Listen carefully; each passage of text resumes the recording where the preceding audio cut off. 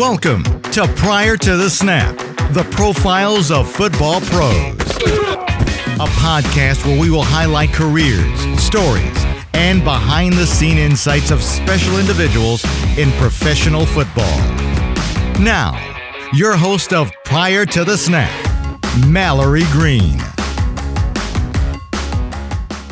All right, so welcome to episode 5. Last week was really fun. We got to talk to Chantel, who did the documentary about female officials. And I kind of dropped a couple hints about who is going to be on this episode. So I'm so excited to have Dean Blandino with us today. I feel like he doesn't even really need an introduction, you know, a guy of many hats. So how's it going, Dean? It's going really well. Thanks for having me on the podcast. Yeah, I'm excited to have you. You know, I just learned today, actually, when I was doing a little bit of prepping some questions and stuff, that you have your own podcast. I do. Yeah, I have my own podcast. It's called Good Calls, and you can listen to it on iHeart and Apple Podcasts. And we talk a lot about officiating and football and sports, and it's a lot of fun. Which, you know, I'm new to the podcast world, and you know, I'm sure your experience has been kind of similar. It's a lot of fun talking to different people, and yeah, it's just a new experience for me. Yeah, it's really fun. So what made you want to start doing that? I feel like you're doing 40 things. I'm sure you feel like you're doing 40 things. That was one of the things that excited me about, you know, leaving the NFL and now I work with Fox Sports and just having the ability to branch out and do some different things and get into different areas that I hadn't been exposed to before. And it was just, again, it was something, an opportunity came up and had some conversations, and I thought, oh, that sounds pretty cool. Let's try it out. And it's been a lot of fun. Yeah. I think it's really funny when it came time to listen to your podcast a little bit this morning, just to see what it was about. I was for sure thinking, oh, this is going to be about football rules, but it was fun that you branched out to other different things. Do you get sick of talking about football? Is it kind of like overdone a little bit in your life? Yeah, I never truly get sick about it because I'm passionate about it, but it is one of the things we wanted to do was not just, obviously that's my area of expertise. And so that's kind of where the show is grounded, but I definitely wanted to branch out and have a little fun. And we talk about, you know, cause there's rules to everything, not just in sports, and there's things that happen in life. And so what are the rules around some of those things and just have a little fun, with it. So yeah, it's definitely not just football and so just trying to reach a wider audience. Yeah, that's true. I liked that you were touching on other things besides football, but kind of brought it back to rules. And I'm sure that's something that everyone wants to talk to you about sometimes. So yeah. So last week we talked to Chantel about the documentary that she's making, and we talked a little bit about you and being the executive producer of that. Has it been a fun project for you? Yeah, it's been a lot of fun. Chantel, you know, I met Chantel through Anise Kennedy, who's one of the women in the film, and she connected me with Chantel, and Chantel told me what she was doing, and she was working with these female officials and documenting their lives and what they were doing in their careers. And I thought it was such a cool project, and it's something that has been hits close to home for me because, you know, I got involved in officiating pretty much from the outside. I wasn't an official on the field, and I was an intern in the office, and I was accepted into that family and that community, and seeing these, you know, women that are officials, football officials, and some of the things that they go through, and just it was such a cool story, and it really meant a lot that Chantel, you know, asked me to be a part of it, and it's just been a great experience. Yeah, I didn't know, honestly, until she brought it up that you were a part of it, but it seems like a really cool thing to branch out a little bit when it comes to a lot of people probably don't understand females in officiating, and I thought it was really, I thought it was really interesting. And she said too that you guys have talked about it, that was filmed a couple years ago, but people probably think it's filmed today. And you brought up the point that not much has changed. You know, people still kind of feel the same way about female officials as they did 4 years ago. No question. And one of the things, you know, when we screened the film at different film festivals and we would get these questions from people, a lot of people didn't even know that women officiated football. And so, because obviously it's been a male dominated sport.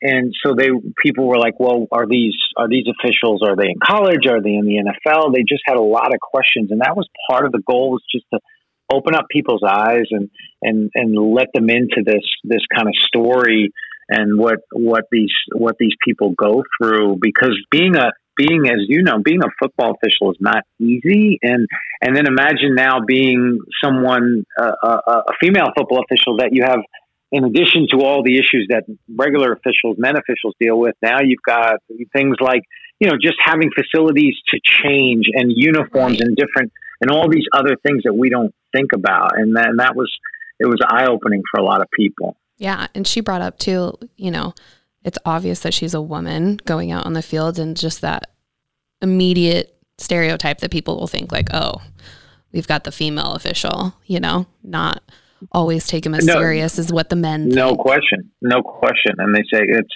you know, well, how, what does she know about the game? She never played the game. Well, there's a lot of people that in professional football that never played the game that are very successful, and they have a great understanding of the game. And so it was, again, and to Chantel's point, the documentary was shot 4 years ago, but we still have the same issues, and we're still trying to overcome the same hurdles and getting more women involved and giving them opportunities to continue their careers.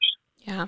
Well, I think it's a great thing. I'm really excited. She gave me the link to watch it, so I was able to watch it, but I'm excited to see what comes of the future. She talked a little bit about some future projects. So, but speaking of not having any experience on the field, I think you can relate a little bit to that. Yeah, absolutely. So you grew up in New York. So your only on the field experience, from my understanding, is when you played in high school.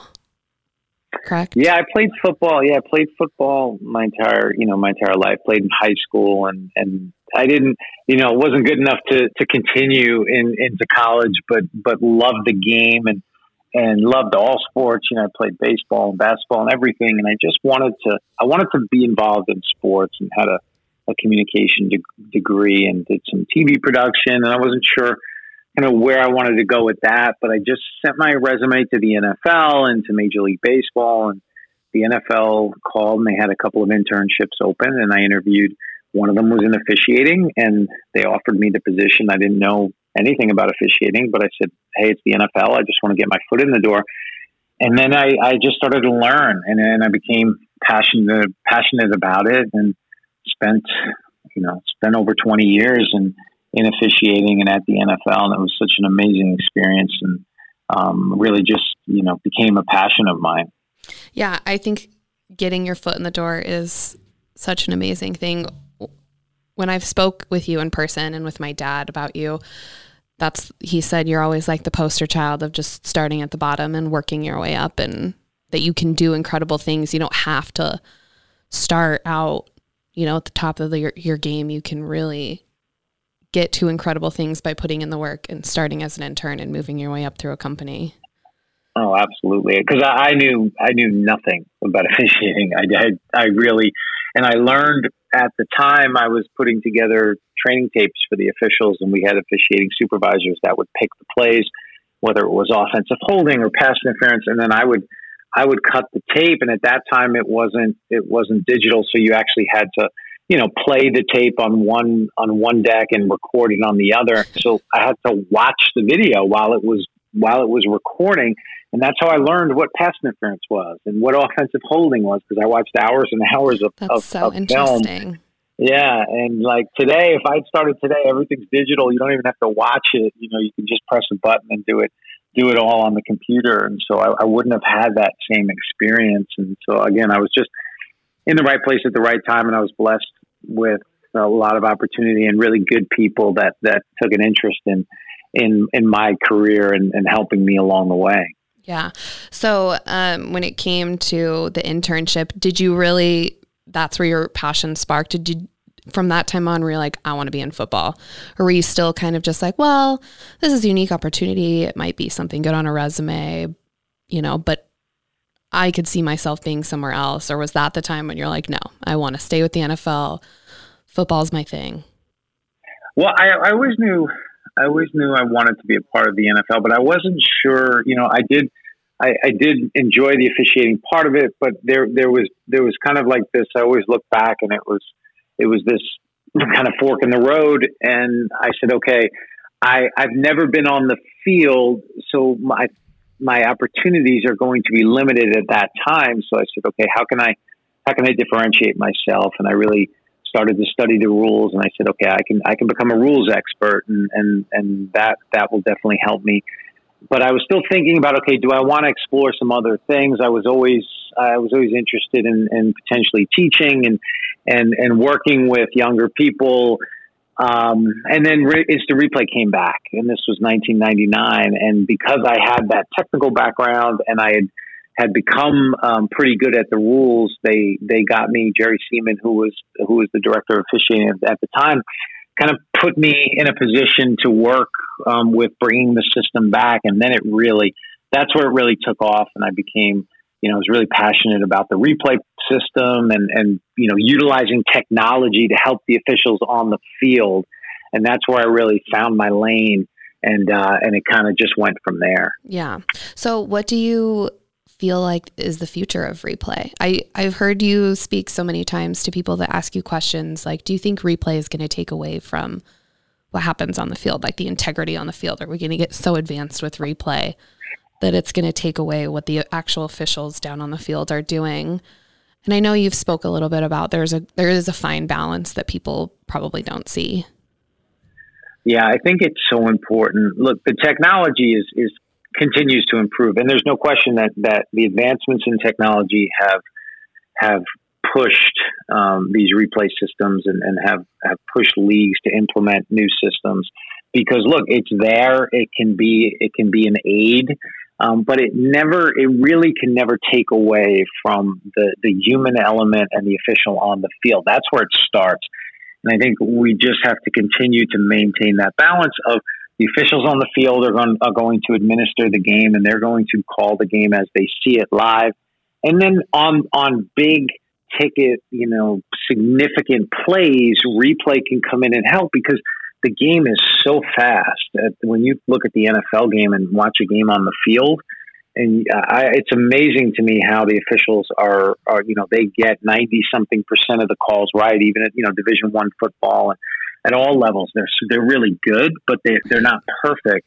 Yeah. And because the game is so fast, we can use technology to help. I just worry that, the expectations continue to grow, and yes, we're never going to be perfect. Yeah. Whether it's replay on the field, we're never going to be perfect. There's still that human element. And I always make sure that people understand that we have to officiate the game on the field and use replay as an aid. It can't replace the officials on the field.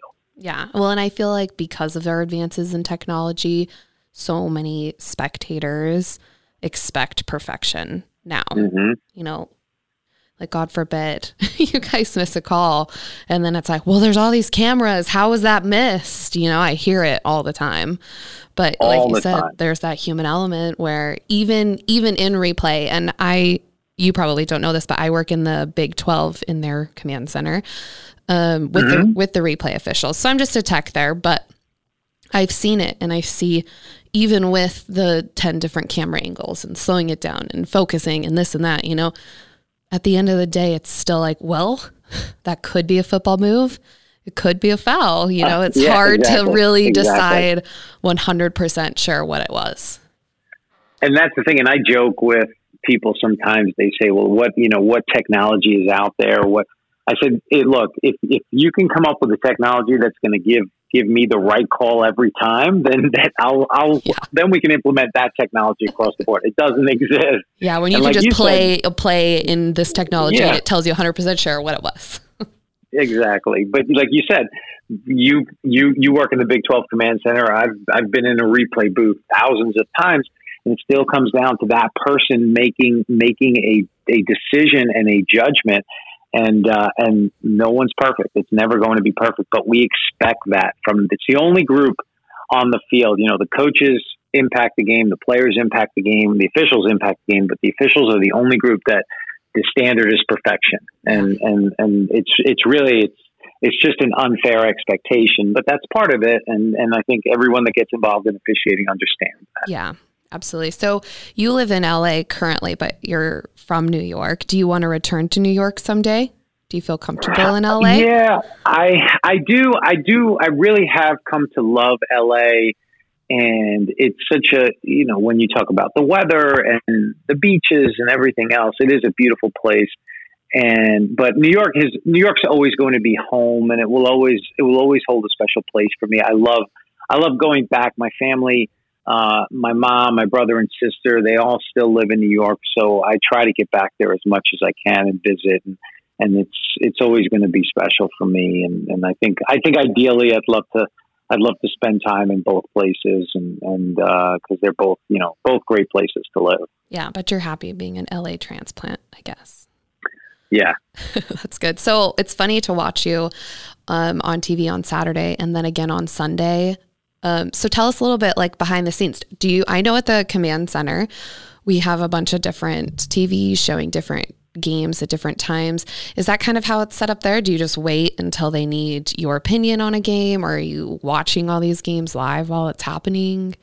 Yeah, it's very similar to what you experience at the Big 12. It's a Command Center like setup, and there's monitors on a wall, and you can watch the multiple games going on. We also have a station with a touchscreen, and I can access the different games and then run the video back and forth and look at the plays. And I think what's really great, what we have at Fox Sports is I've got it's called a producer's line, and I can pick up a headset, and my producer can hit a button, and I can talk to the producer at any one of our games. So if we have a game in Seattle, I can talk to the producer in the truck in Seattle, and then I can hit another line and talk to the producer in Washington. And that is really what we do. That's the real value, because we're talking to the producer throughout the game, and then they can relay our information to the on-air talent, and it's seamless. So we can identify a call. Hey, this is going to be holding on 72.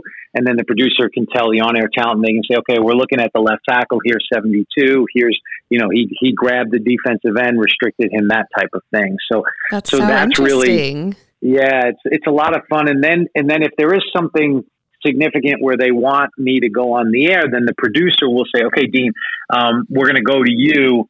So I literally, I just sit, I turn around to, there's a camera set up.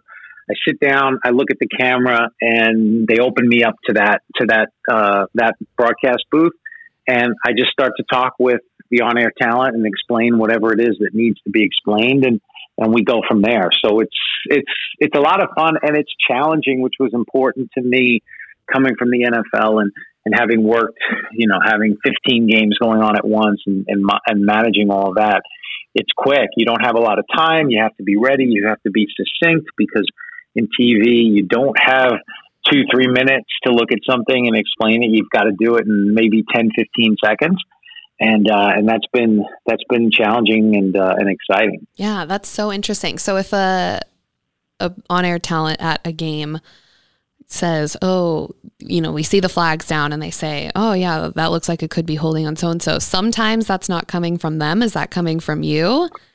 A lot of times it's coming from me or Mike Pereira. Yeah. So we can, because and they're great, whether it's the play-by-play or the analyst, they're not officiating experts, and they're not expected to be officiating experts. So we've looked at the game a different way, and we can identify things quicker than they could, and we can help them with things. And they are so great at Fox in terms of they listen, and they will take our direction because they understand that we are the experts in this area. And a lot of times I'll say something, to the producer, and then a couple of seconds later, you'll hear almost verbatim, on air, and then that's pretty cool. Yeah, that must be so fun to watch.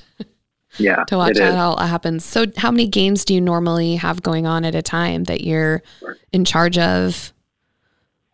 Probably so anywhere from the early window on Sundays.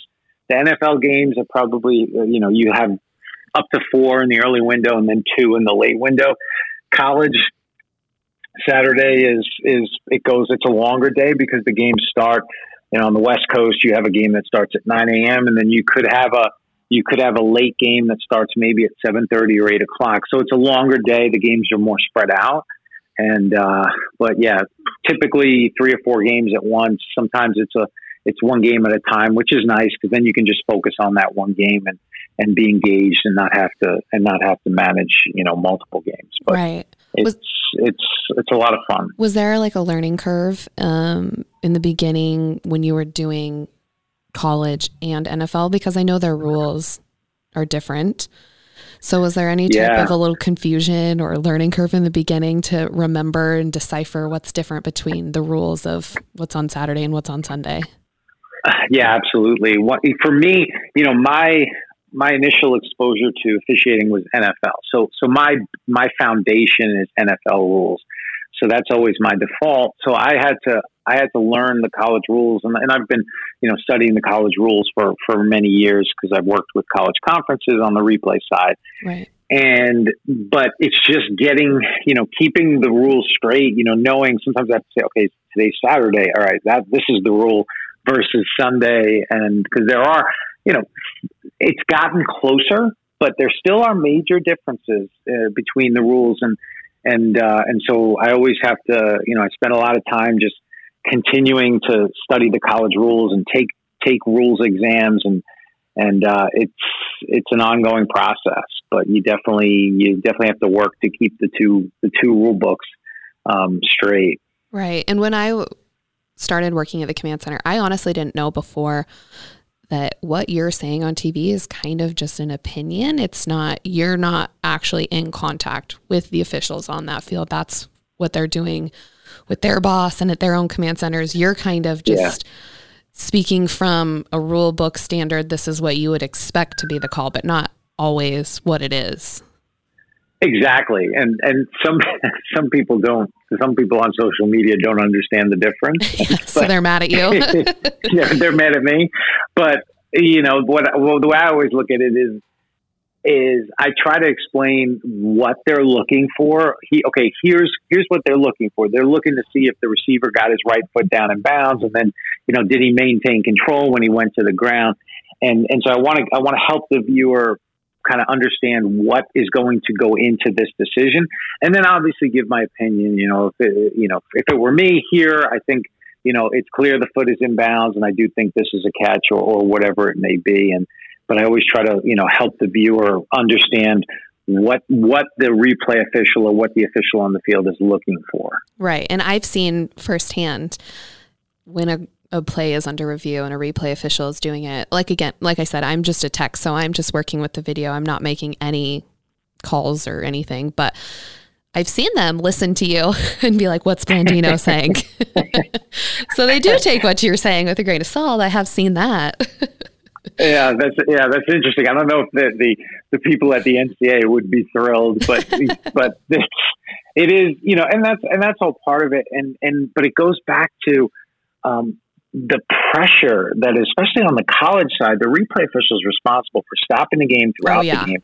There's so much pressure on these officials. And like we talked about earlier, the official on the field, people will live with, they may not like it, but they'll live with a mistake here and there because they only get one look at it and it's in real time and that's it. They are less forgiving with replay officials because you're supposed to be perfect. You have all these angles and slow motion, and the pressure to be right is so intense, and it's a big burden that we ask of our replay officials at both levels, but especially at the college level. Oh yeah. And my dad talked about that on the first episode that I did about the amount of pressure that these people feel. And I've seen it firsthand. I mean, they really care, they really want to have the right call. They really like that is no question. number one importance to question. them. They're looking at all different angles and slowing it down and focusing it. And they genuinely care about getting it right. But like you said, sometimes it's just that human element comes in and you have to make your best judgment on what you think is right in that moment. Yeah. And no one, a missed call, no one is more upset about a missed call than the officials themselves. Right. They are, every football official and even any sports official that I've ever met is so passionate and they love it. But they put more pressure on themselves and hold themselves accountable more than any supervisor or media fan, whoever it is, coach could, because they are, again, they take it harder when a call doesn't go the right way. They really do. Oh yeah. They definitely do. So I do want to talk a little bit about the XFL. I'm really excited to hear about it. I don't know so much about it, but before we do that, I want to rewind and ask you one question. How many people in your professional life, not your personal life, know that you used to be a stand-up comic? How many people knew that was a part of your story? Some people that I work more closely with, and a lot of people that I worked with at the NFL knew, because I was doing that kind of on the side. And but it does come up from time to time. People will ask, "Hey, I heard you used to do stand up, and is that true?" And I say, "Yeah, that was something that I did." And I still, I just got into it. A friend was doing it, and she said, "You know what? You should try it. I think you'd be great." And I said, I was kind of intimidated. It seemed like getting up in front of a group of strangers. Yeah. And finally I just said, "Okay, I'm going to do it." And I got the first time I need a little liquid courage, and then, of course. and then I got up and I just loved it. And it was the hardest thing that I've ever done, but it helped me so much in what I've done since, because getting up in front of a group of coaches or owners or officials, it's easy now, because like when you're standing there with a microphone in front of a group of strangers and trying to make them laugh, and you don't, not every, like, literally can't imagine that. Not every call is going to be right on the field. Not every joke is gonna right. Kill it. So you have to think quick on your feet, and there's different crowds and different energy, and it was such a great experience for me. And I knew it wasn't. It was never a career goal of mine to be a stand-up comic. I just loved doing it, and I kind of did it on the side. But it's really helped me in terms of presenting and talking to people and using as you know, through your experience with your dad and what you do with the Big 12. You need a sense of humor when you're involved in officiating. If you don't, it's gonna be a short-lived career. Oh yeah, and it's funny, like you said, I think I would rather any day be in front of a camera and saying things than standing in front of all these people who not only want you to make them laugh, but paid money to sit there, and they're like basically staring at you like, "Okay, challenge, make me laugh, go." I couldn't imagine. I'd be sweating bullets. They sit there and they're like, "Okay, Mr. Stand Up, what do you got?" Yeah. And you really have to just, okay, I'm gonna give you the best that I have, and there's so much that goes into it. It's like, okay, if was the comedian before you really good or really bad? Because that can be. It can be good. It can be, all these different things that go into it. And, but it was a lot of fun. Did you ever, did you have like planned out jokes, or were you the type that'd stand up and be like, let's just see where this goes? It was a combination. Like I would always have a structure, like the things I wanted to talk about, but I didn't have it written out word for word, but I knew these are the 5 things I was going to talk about. But then you have to, like, at least in my experience, you have to play off the crowd as well. And if something is really working with that particular crowd, then you can expand on it and just keep going. And then if something happens, you can talk to somebody in the crowd and have a little fun with that. But I would have kind of a basic summary of what I wanted to talk about. And and then just see kind of where it went and see how the crowd reacted to different things. How many sounds like there was a lot of life lessons learned in being a stand-up comic. You learn how to gauge people, speak in public. You learn all kinds of life lessons there, apparently. You really do. And that's one thing I've learned with, dealing with coaches, and as it pertains to officiating, a lot of those conversations, especially in season, are not pleasant conversations. So any way you can lighten the mood a little bit and also build those relationships, because that's what it's about. And if you establish good relationships, then people are going to be more willing to listen to your perspective. And that was always the way I approached it. It's so funny to hear professionals in the same realm. My first episode was with my dad, and then the second one was with Tom Quick, who's an umpire in the SEC. And then with you all kind of say the same thing, but you don't know that you're saying the same thing, like build relationships, be professional. It's so funny to hear it coming from different sides, but saying the same thing. You guys are all really a front.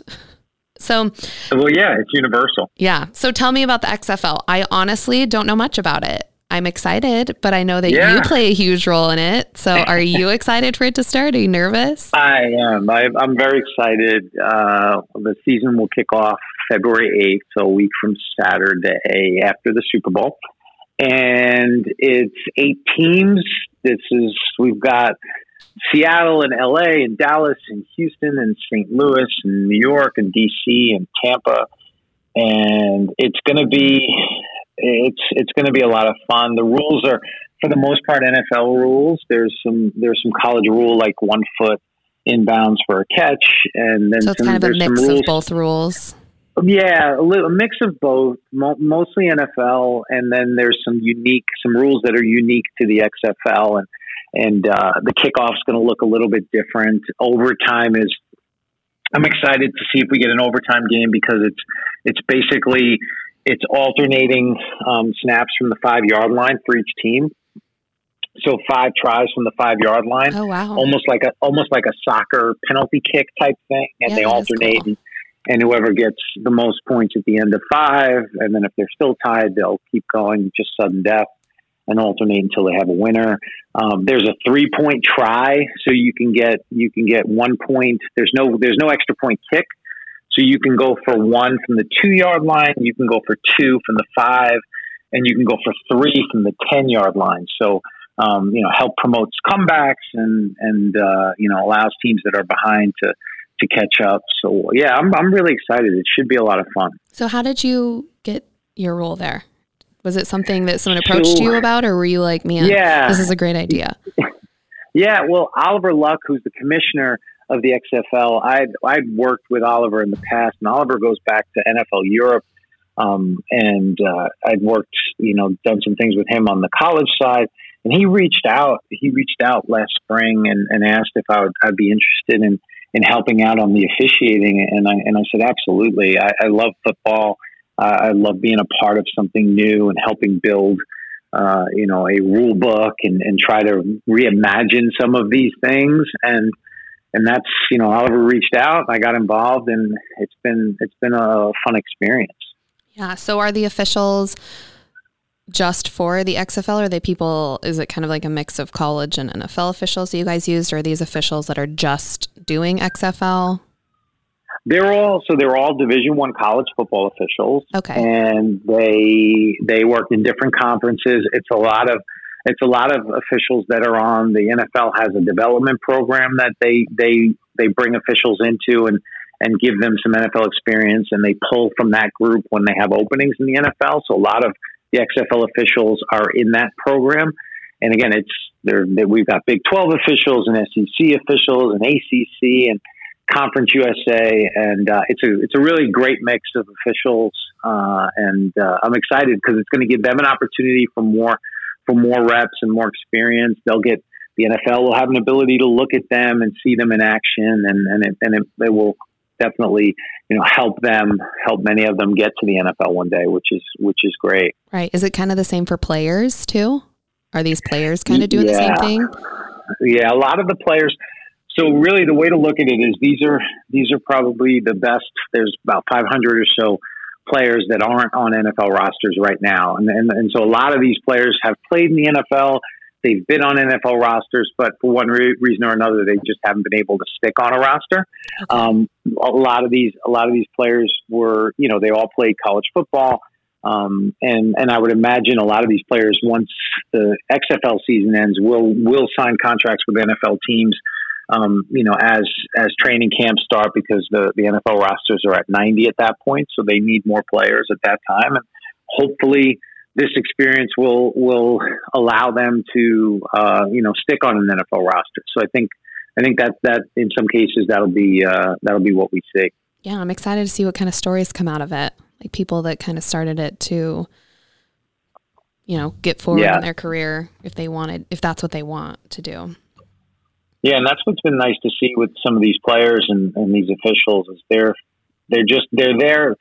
They're obviously not making NFL money. So they're really just, they just love the game and they want another opportunity. And the players I've talked to, they're just so grateful for the opportunity. It's just really, it's nice and refreshing to see. Yeah, that's amazing. So when it comes to replay, back in the day, I feel like replay was always an option for an official if they're getting ready to retire, but they don't want to walk away yet.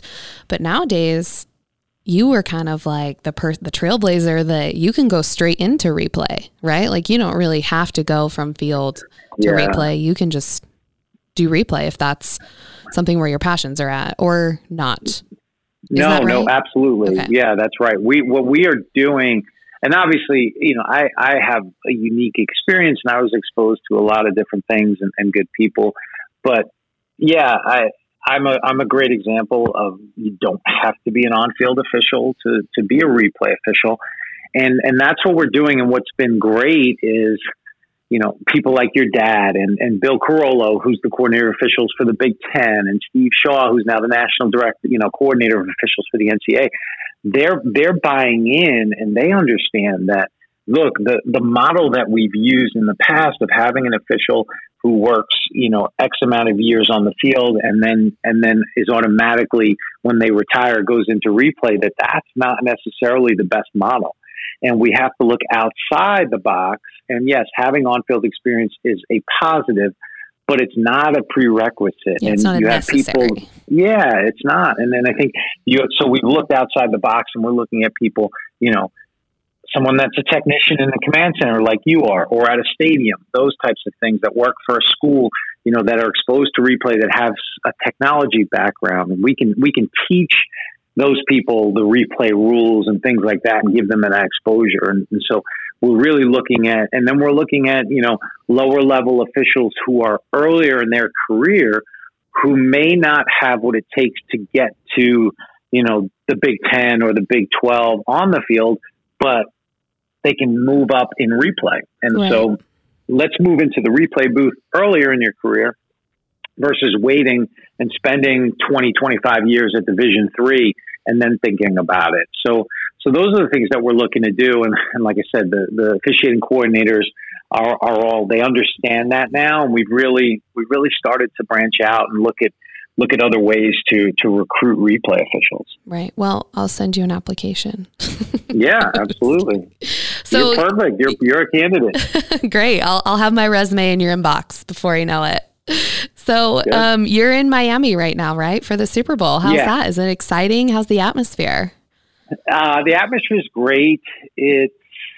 I think everything like the Super Bowl is, there's so much going on. So many moving parts. Super Bowl, there's so many moving parts, and you've got all of the kind of the events and the parties and everything, and you kind of lose sight of the fact that there's a game on Sunday. And I think once we get closer to Sunday, that starts to sink in. But it's been great.